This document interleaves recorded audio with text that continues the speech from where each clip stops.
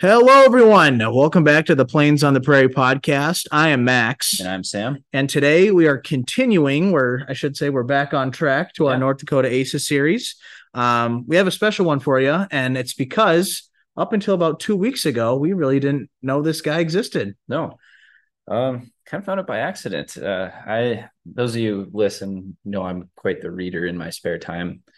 So I've been reading a book called Fabled 15, or I just finished it, I should say. It's a book about Carrier Air Group 15, so it includes Fighting 15, Bombing 15, Torpedo 15. It's a book written by Thomas McKelvey Cleaver. He's one of the big cheeses for writing about naval aviation, kind of like Barrett Tillman, if you remember him from dogfights and stuff. But yeah, it was a good book. I just was researching names. I didn't mention anything about him being from North Dakota in the book. Happened to just research him because what we'll talk about later is he's the youngest ace. I went into that and found he's from Williston. So it's kind of an accidental. Yeah, by accident. So episode 5 of 10 now instead of 5 of 9. Yeah. So like Sam said, we're going to be covering, his name is Clarence. Spike was, I believe that's more than likely his call sign. And unfortunately, we could not find the background behind that call sign. So, I mean, we can use our imagination with Spike. Right. I mean, there's nothing on it I found in the book. And really, that was my primary source I was using for all this. And I couldn't really dig up much. Yeah. Without further ado, let's get started. I know, Sam, this one's kind of your bread and butter, so I'll let you cover his early life if you don't mind. Yeah. So he was born July 17th, 1924. So a young guy for a World War II vet in Williston. Didn't really find much on when he moved, but while he was around the high school age, he was working on his family ranch out in Yakima, Washington. And that's when they found out the U.S. was at war. And having always been interested in flying from a young age, seeing barnstorming aircraft as a kid, he wanted to be a pilot in the Navy. So he enlisted in the Navy in Seattle following his high school graduation. And at that time, or previously before the war, to become a naval aviator, you had to have 2 years of college at least.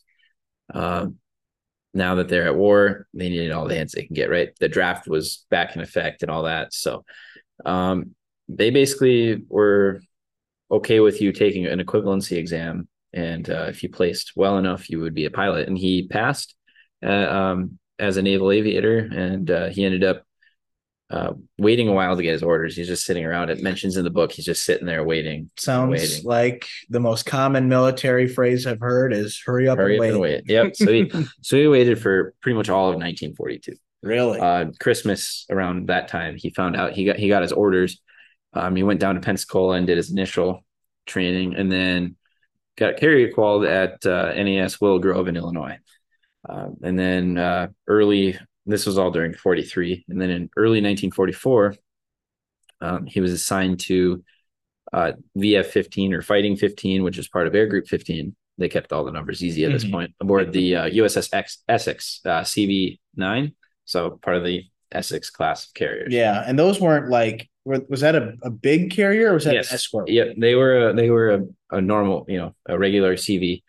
And the Essex class was the most built type of carrier at the time. Okay. I think, the Yorktown we covered, or the New Yorktown, the new Lexington we covered last time on episode 4 with Friendberg. That was an Essex class carrier as well.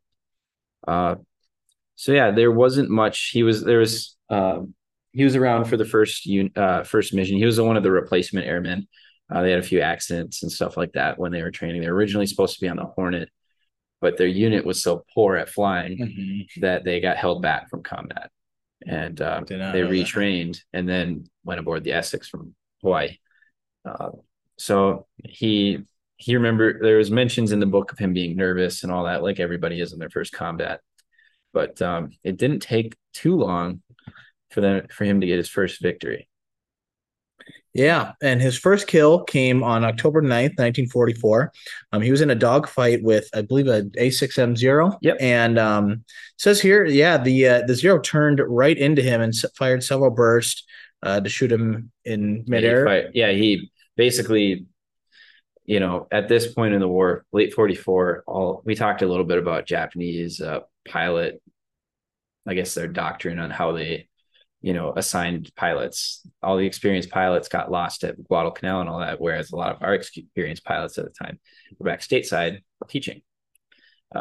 So at this point, the quality of pilot was way down for the Japanese. And a lot of the experienced Japanese airmen would not turn right into a Hellcat with better armor and a good amount of firepower. So he turned into him, and Borley shot him down with a few bursts, and it doesn't take much. No. So. Well, the Zeros were relatively lightly armored, correct? Lightly armored, lightly armed, actually, too. Really? They wanted to save weight. They put all of their stock into maneuverability. I mean, yeah, a Zero could probably outturn a Hellcat, but yeah, not by much at this point in the war. Really? So, yeah, the Hellcat was surprisingly somewhat nimble to a point to where it couldn't like dogfight, but it could. Well, yeah, you see a Hellcat in person, and they're just beefy. They planes. are beefy. Oh my goodness! Well, at Fagan, when we were down there last year with the EAA trip, they have an FM2 there as well. So Wildcat, putting them together is just a crazy size difference. Oh yeah, those early Grumman cats they're big. Yeah, they're well fed. Oh yeah. Yeah. So that first kill came on the 9th, and then 3 days later, he had a little bit of an interesting day/week. So on the 12th of October in 44, they were operating off of Formosa, so that's present day Taiwan. So they were attacking a base called Khao Sung. I'm really bad at the pronunciation there, so apologies for that. And he shot down 4 aircraft. So those of you keeping track, that's 5 kills. So he shot down. So he almost became an ace in a day, but he became an ace that day with the 4 kills. Gotcha. So 4 in one day. So he shot down a Zero or a Zeke, a Tojo, which is a Ki-44, a Japanese Army aircraft, and then also 2 Ki-43 Oscars, so also Japanese Army aircraft. So were the Tojos, were those the kind of short stuff? Are those short wings, riders? Rate. So the Tojo, basically the top profile is how you can tell a Tojo from an Oscar. So the Tojo has a shorter span compared to its fuselage. You can kind of see it's a little stubbier. Yep, that's what I was thinking. Whereas the Oscar has more of a chord is the distance between the leading trailing edge. It has a shorter chord wing but longer span. Gotcha. Than the Oscar or than the Tojo. So he scored those 4 kills and figured that wasn't enough. So he went after enemy anti-aircraft positions near an airfield, or I don't even know if it was near an airfield. He was just attacking them. Yeah. And he was brought down by those same batteries that he was shooting at. And he managed to bail out over the ocean. And fortunately, I think he must have landed either in his he had his May West on, and then he was able to get into his raft. He actually didn't. Really? Okay. This is, I don't know what your source said, but the book, I'm trusting the book because that's a very detailed. It was an interview. He interviewed him. Yeah, I think that. Yeah, he basically didn't have his raft. He was very close to shore at the time. He was shot at over the emplacements. Got out. The rule was turn out to sea. Yeah, you don't want to be captured. No, because at that time of the war, pilots, you got captured, they eat you or something. You're dead. Yeah. And he got out a few miles and just had his May West, and he kind of tried to swim out. And so yeah, he didn't have that. And then later on, another wave came over to attack Kaohsiung, and he threw out his die marker. They had die markers to say, "Hey, I'm here." Yeah. For your friendly aircraft, and a Hellcat flew over and dumped his raft for him. Really? Yeah, he got in and started paddling it. Oh, I had no idea. Got out super cool. That's because when you're close into the sea, you're just gonna get. But so the Hellcat pilot, would he have like a raft underneath his aircraft? Under his seat, so he could just reach down and grab that and throw it out. Okay. Yeah, because his aircraft was shot up like crazy. Probably his raft was riddled with. It could have been, and then it sank right away. The aircraft did. Yeah. So he just got out. So yeah, it has all his provisions there. But yeah, pretty crazy. Yeah, absolutely. And he was floating out in the ocean for 5 days. 5 days. Yeah. That sounds And he brutal. endured a lot. Yes. I don't know what you saw, but he had a typhoon come through.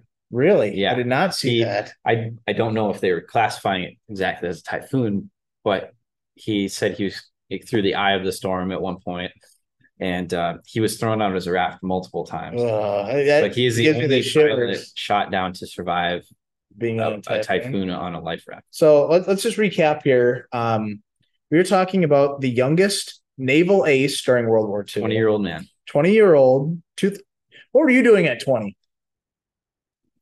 Not Complaining this. about COVID Yeah. and being in college. Yeah.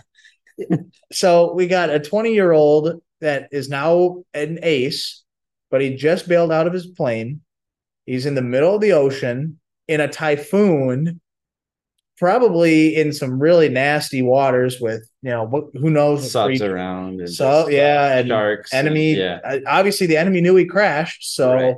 Well, they might be looking for him. He was not having very good luck with food, couldn't catch anything. They have a fishing kit and those things. And he lost all his food in one of the wave rounds. Really? Waves. Oh god. Yeah, so he couldn't have been in too good of shape. No, I'd be curious to know how many pilots that were in his situation during the war actually were ever found or recovered. Right. And can't be found by the right people. Yeah. Well, exactly. Louis Zamperini. Yeah. Broken. Exactly. Or Rickenbacker. He got lucky. He's more the lucky one. Yeah, absolutely. But yeah, 5 days of enduring that, all the exposure from the sun. And yeah. But let's see here. On the 5th day that he was out in the ocean, he was actually recovered by the USS Sawfish, which was SS-276.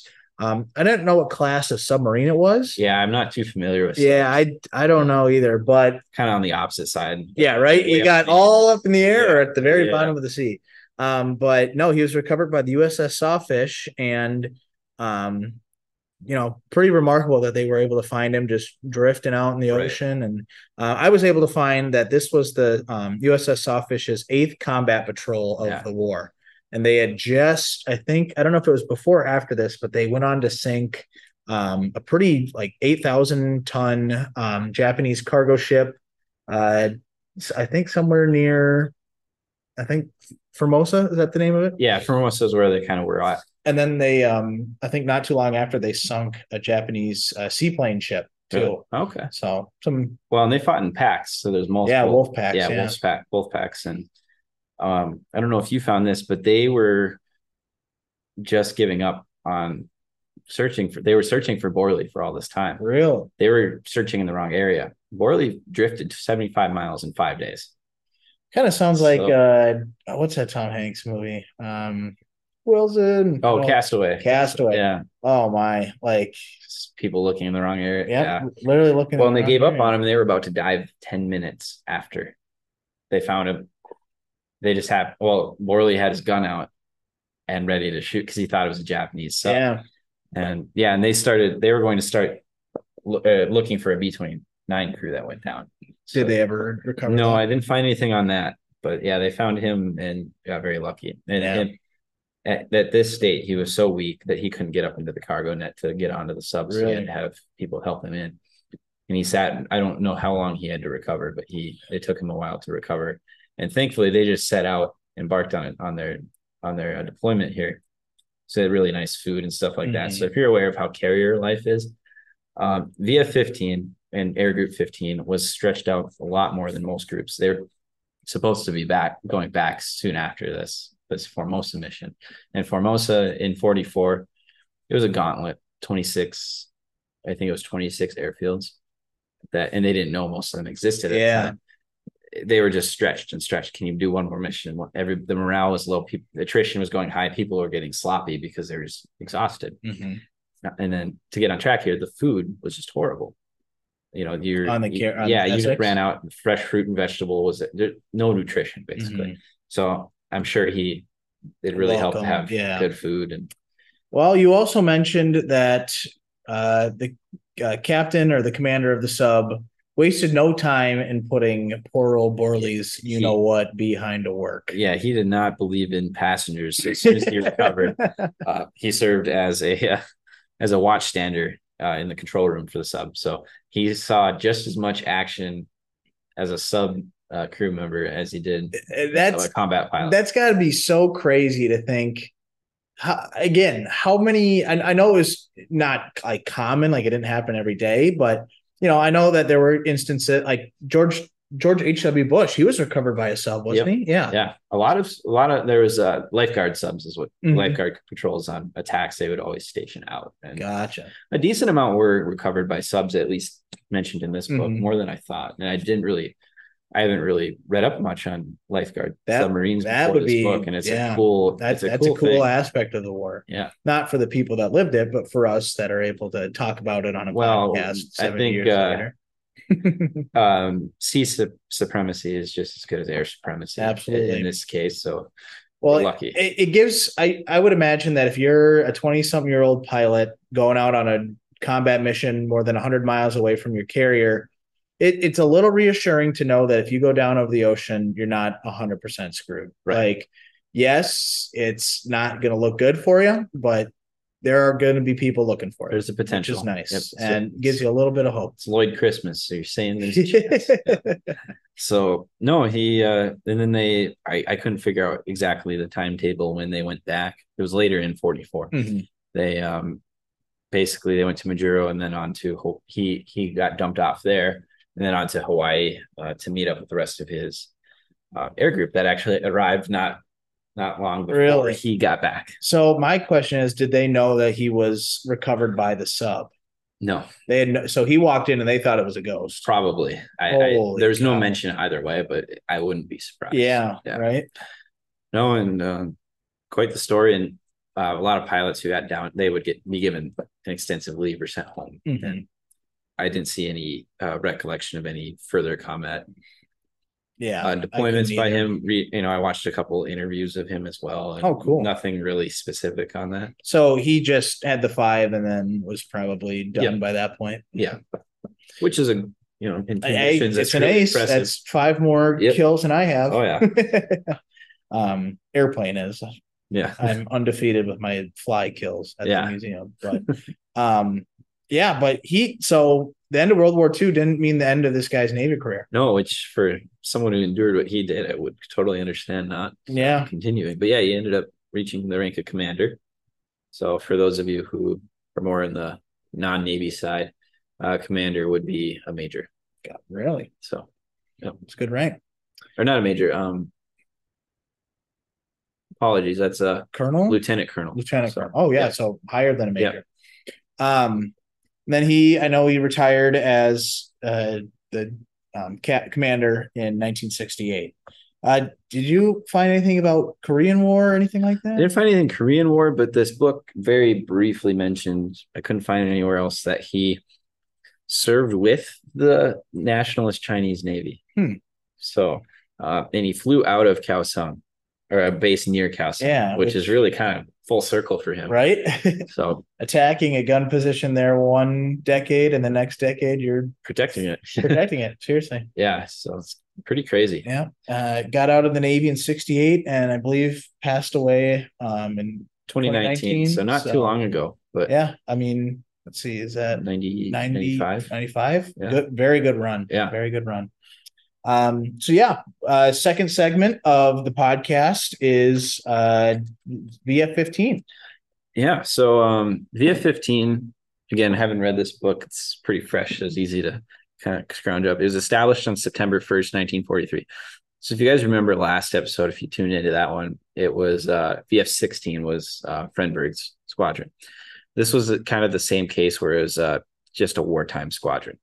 It was disestablished in October of 1945. So it was, no need, right? So a lot of the units were disestablished. The VF-15 was nicknamed Satan's Playmates. Some squadron member came up with it. And I like it. Squadron leader David McCampbell, very famous name, the Ace of Aces, was part of this, and he really liked that name. He was a pre-war pilot, and he was the commander of the total air group. but kind of lumping him into VF-15 here. He was not very popular with the brass, but he's very popular with his men. He was a lead from the front type. Mm-hmm. The brass kind of thought he was a glory hawk, and whatnot. He ended up shooting down 34 aircraft in the Pacific in this tour. Nice. So that's very impressive. Well, and they downed 312 aircraft from the air just in this 5-month span. In 5 months? A little less. And then in 348 on the ground. So 650-ish airplane over that, which is impressive. Most of any squadron in the Pacific War. Oh, really? 26 of their pilots became aces. And the squadron is that a record between Air Force Marines? It mentioned it was the most in the Pacific, so I couldn't tell you. Yeah.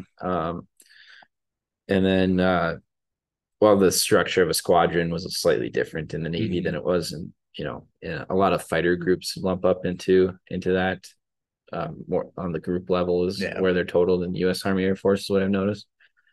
But yeah, they throughout their whole time they served from the Essex, except for the Hornet for that short time. But then their wartime service was through the Essex, which is CV9. So there's not much outside. There's a huge article on it. I highly recommend the read of Fabled 15.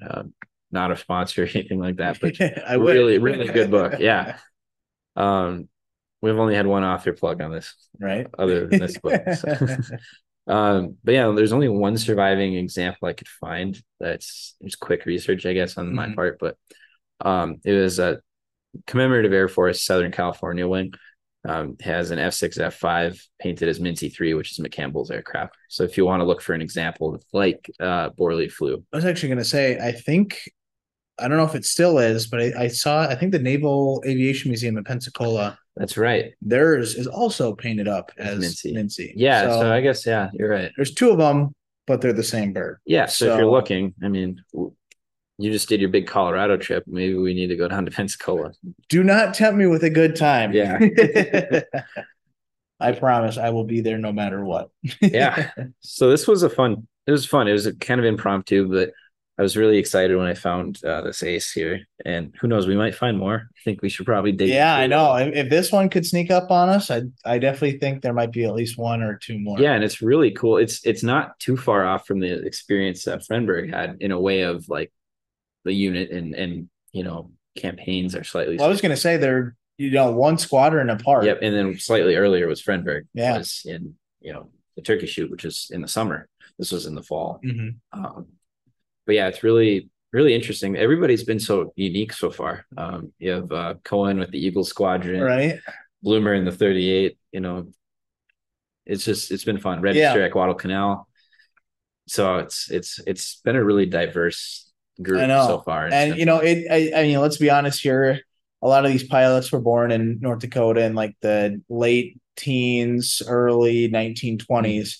And the population in North Dakota, I cannot imagine was that big. So it suffered hard from the Depression. Absolutely. Sure. So you have a very small bag of pilots, whereas like if let's say, by chance we were from, I don't know, Missouri or maybe not Missouri, but California Aces, you just couldn't do. I mean, we would be on that. We would have a podcast episode. It would just 2050. It would be just like we'd still be making them. Yeah, literally, that would be ridiculously long. But I think that's what pays off about North Dakota. And who knows? Maybe we'll cover another upper Midwest state. Yeah, Minnesota has a really easy one that comes to mind. So, yeah, absolutely. But yeah, this is still having a lot of fun with this, and we'll have another one next week. Not sure yet exactly who, but maybe Army, Air Force, maybe Navy. Yeah, we have what is it? We're up to we have three more Hellcat aces. Yep. One Spit, which that Spitfire. Spoiler alert. Yep, giving you a little taste. A little, little tease. And then one 47. Yeah. So some diversity on the part of the Army Air Force. And that's only the ones that we can confirm. So, and if we come up with anything more, we will let you know. Yes, sir. So if we say 6 of 11 next time instead of 6 of 10, just know we added one. We found another. Yeah. So. All right, guys. Well, thank you again for tuning into this week's episode. We hope you enjoyed it, and we'll catch you on the next one. Yeah, we'll see you next week. Thanks.